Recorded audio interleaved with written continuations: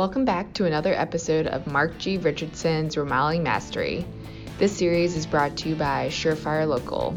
This week, Mark talks about what you need to do when you start thinking about the next steps in your life and your career, and how you should go about doing that. Take a listen in and see if you are on the right track. Over to you, Mark. Hi, I'm Mark Richardson, and welcome to Remodeling Mastery. Remodeling Mastery is a podcast series that's designed to help you think and reflect on your remodeling business.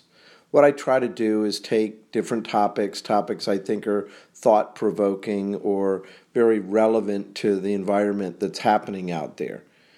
This podcast series is supported by the National Association of the Remodeling Industry, NARI, as well as Professional Remodeling Magazine, which is one of the leading authorities in remodeling industry.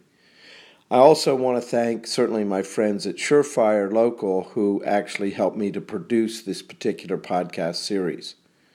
So I have had a series of many different topics on different issues, but one of the areas that I'm spending more time on now working with different companies on that I thought would be appropriate to talk about today is the whole subject of what's next. Now, if you think about those words, what's next, I think it literally has a lot of different legs to it that can, in fact, be important to talk about. We can talk about what's next in terms of overall growth of the business. We can talk about what's next in terms of products and innovation and services out there. We can talk about what's next as it relates to one of your team members. But I want to talk about what's next as it relates to you. One of the things I find when I have conversations with remodeling owners and leaders around the country, one of the areas that I think is interesting is they oftentimes get caught in the day-to-day funk. And as a result, it's not very inspiring. It's not very motivating. And as soon as I change the conversation to expanding it to talking about 6 months, a year, 3 years, 5 years out, and start to have conversations about what's next, it's interesting how it's really processed really quite differently by different people. Some people look at what's next as being somewhat irrelevant because they're just looking at the day-to-day because they're just happy to have a job. Some people look at what's next as being maybe somewhat nervous. However, there's many people out there, when I broach the subject of what's next for them, they actually get that little lightness in their foot again. They start to get a little bit inspired. You know, I think as human beings, one of the things that makes us different than certainly the rest of creation out there is, in fact, we have the ability to plan. We have the ability to look forward. We have the ability to change ourselves, not necessarily just have the environment. And I think if you can start to spend a little bit more time each week focusing on what's next, I think you're going to be much more happier, much more successful, and certainly much straighter line to getting to whatever that goal and that destination might in fact be. A friend of mine, Tom Kelly, shared with me many years ago, one of his key people, Martha Kerr, who recently retired, she actually sent him a letter. And this letter was titled, What's Next?, about her role within the organization as a senior member. And she talked about her interest of rewiring, not retiring. And in the rewiring process, she started to look at, okay, here's where I am now, and here's where ultimately I want to be. But she didn't look at it as going out and kind of clipping coupons on the beach with her retirement. She looked at a rewiring process that I think made it much more encouraging and certainly inspiring. You know, that whole notion of rewiring, I think for those involved in remodeling, really it makes you feel much better. You know, rewiring is about taking what you've done in the past and really improving it. Rewiring is certainly tied into the metaphor of remodeling about making something better and taking it to the next level. So as I think of it, if you think more about the subject of what's next, and you think about it in the context of, you know, it's really not necessarily about when I retire and get out and clip coupons and play golf 5 times a week. It's really more about, you know, moving through passages and transitions.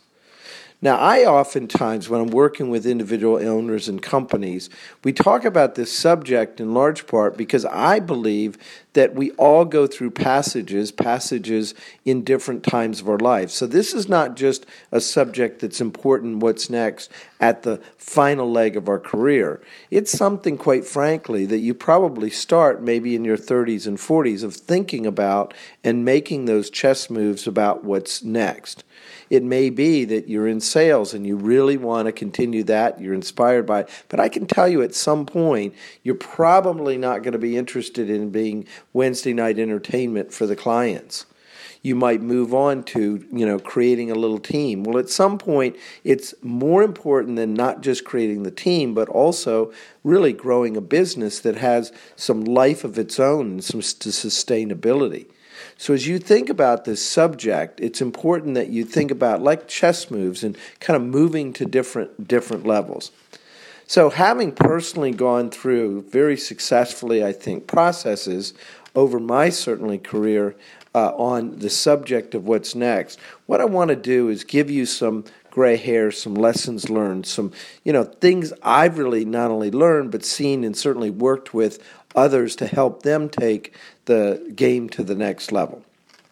So I've created a list of 10 things, 10 tips, 10 ideas, 10 thoughts that might help you. So the first one is start early.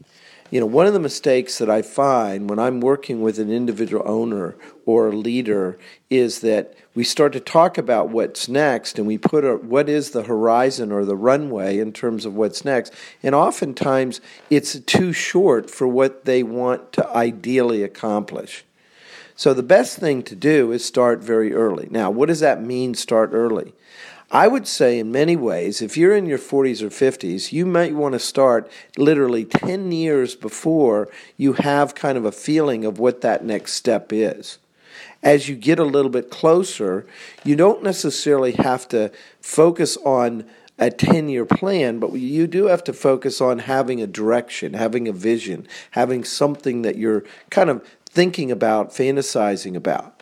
As you get to about a 5-year mark, I think now it's time to create, some little actions and start to prepare. If this involves other people, you want to start planting some of those seeds in a very kind of light way.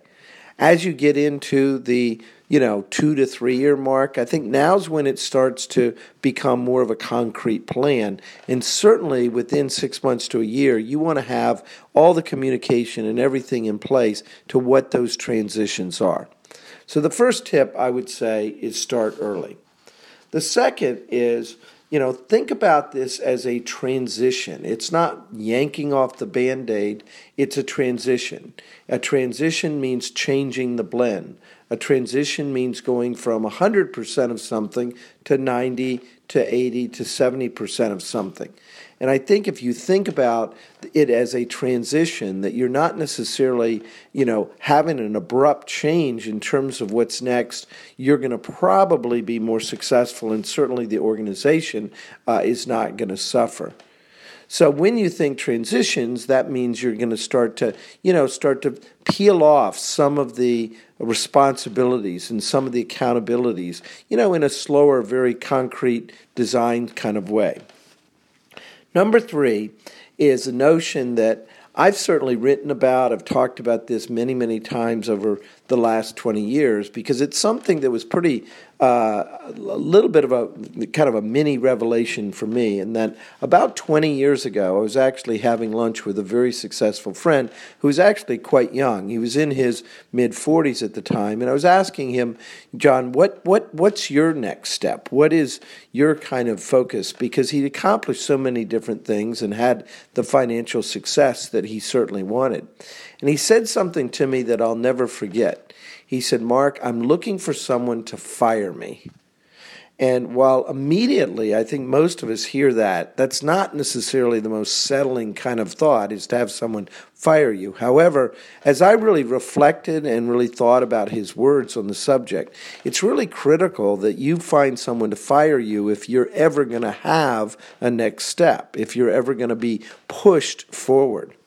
So at the time, I said, okay, I've got to be thinking in terms of that subject. So assembled really people, leadership team, people that could push me forward to create an opportunity for next steps. So as you think about this, it may not be one individual, it may be just elevating your leadership team, but as you think about the subject, the only way for you to move forward is to have others push you forward and fill the voids that are going to be created by you moving to a different place. Number 3 is positioning for transition. I think when you think about next steps, it's important, I think, that what you leave behind or what you transition to, that you are, in fact, concerned about kind of how solid and how stable it is. One mistake I see with a lot of owners is they literally pass the baton, but then all of a sudden they're passing the baton in a little bit of stormy waters, and it's not necessarily a very successful transition. So one of the things as you think about next steps, I think you need to kind of really focus on making sure the existing conditions are very, very stable. Very stable in terms of the people, very stable in terms of the processes, very stable in terms of the financials and profitability. It might mean that you don't want to, as you move to kind of the final legs of transition, to really get into chasing too many shiny objects or innovative type of products and services. It may be that you really want to kind of stabilize and really position so it's more solid as a foundation that your team or even with your more distant involvement can continue on. I think at the end, another element as a little tip, and that's the whole notion of what do you really want? I think as you think about this subject, one of the questions I oftentimes ask owners or leaders in businesses is that what motivates you? What do you really want? And while I think many people want to talk to other people that have gone through transitions, I really think it's more important that you do some soul searching yourself and looking at some individual things, because the reality is what I find with owners is they really are motivated by different things. There's some people, quite frankly, that literally want to be pulled away completely from the business. There's other people that want to stay involved with elements of the business that they continue to have fun and they can contribute. And there's other people that just want to have, kind of the financial overview of the business and have a very broad kind of relationship so that it's more about just doing less so that you can fill other voids. I know as I thought about, what was important to me with transitions, I had a lot of other interests, a lot of other yearnings. I actually created what I call 5 buckets of activity that were important to me professionally and really started that process very, very early on as I made my transitions. Some of those buckets, purely as an example, is I really enjoyed doing speaking. So as a result of that, planted a bunch of seeds to get out and do more speaking. I enjoyed doing more coaching and advising. Enjoyed sitting on boards of companies or writing books, those kind of things. So as you think about those transitions, know what you want. It's not necessarily a prescription or something that you're going to read, but I think the more time that you spend well in advance kind of thinking about or reflecting on the subject, you're going to become clear. But the point of all this is don't necessarily think that you have to emulate what your parents did, or you have to do, for example, what the book tells you of what those next steps are. It doesn't mean that you have to work less. It doesn't mean that you have to do the same things or different things. What it means is you have to know what you want, and if you are focused on what you want, you're going to enjoy it more. You're going to find it more inspiring, and I think it's going to be much, much more fulfilling. Number 6 in my list of tips here is communicate.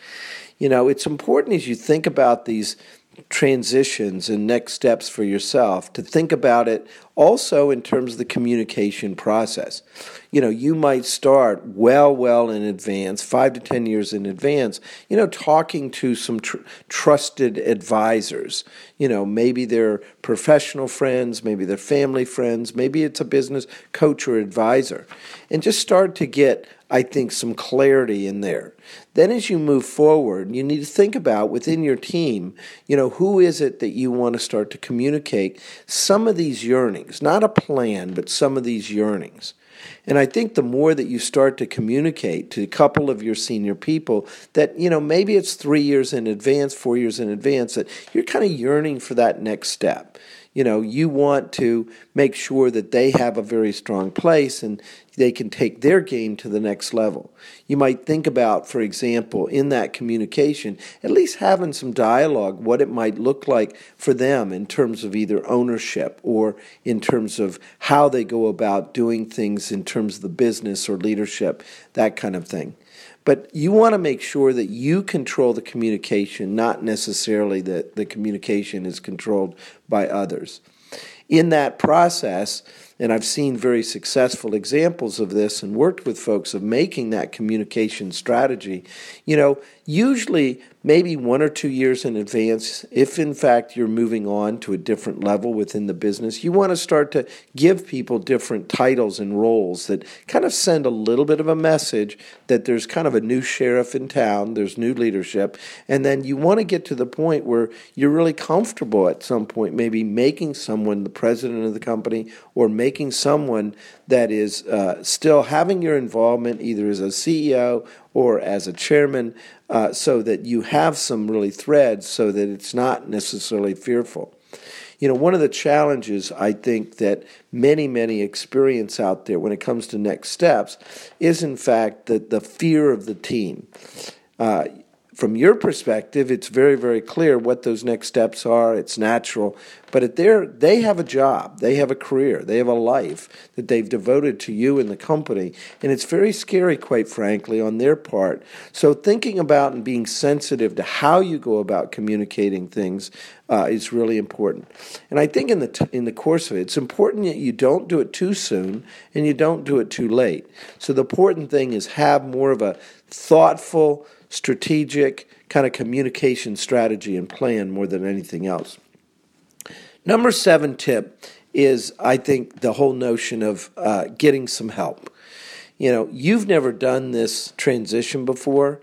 I think that many people out there can really help you with those transitions. So you might want to, for example, have some lunch or dinner with other people that can share what they've done and kind of the good, bad, and the ugly, what worked, what didn't work, what tips.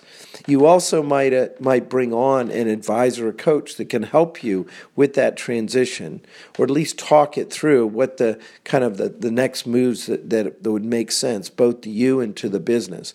But the reality is this is not a unique concept of moving on.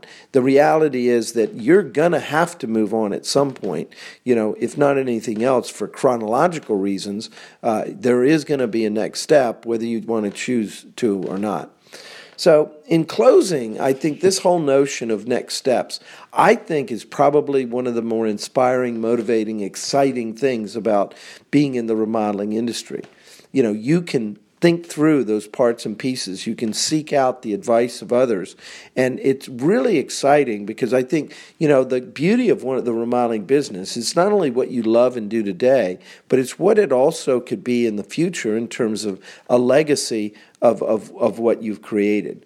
So the bottom line is there's going to be next steps. The question is, are you going to control it, or is it going to control you?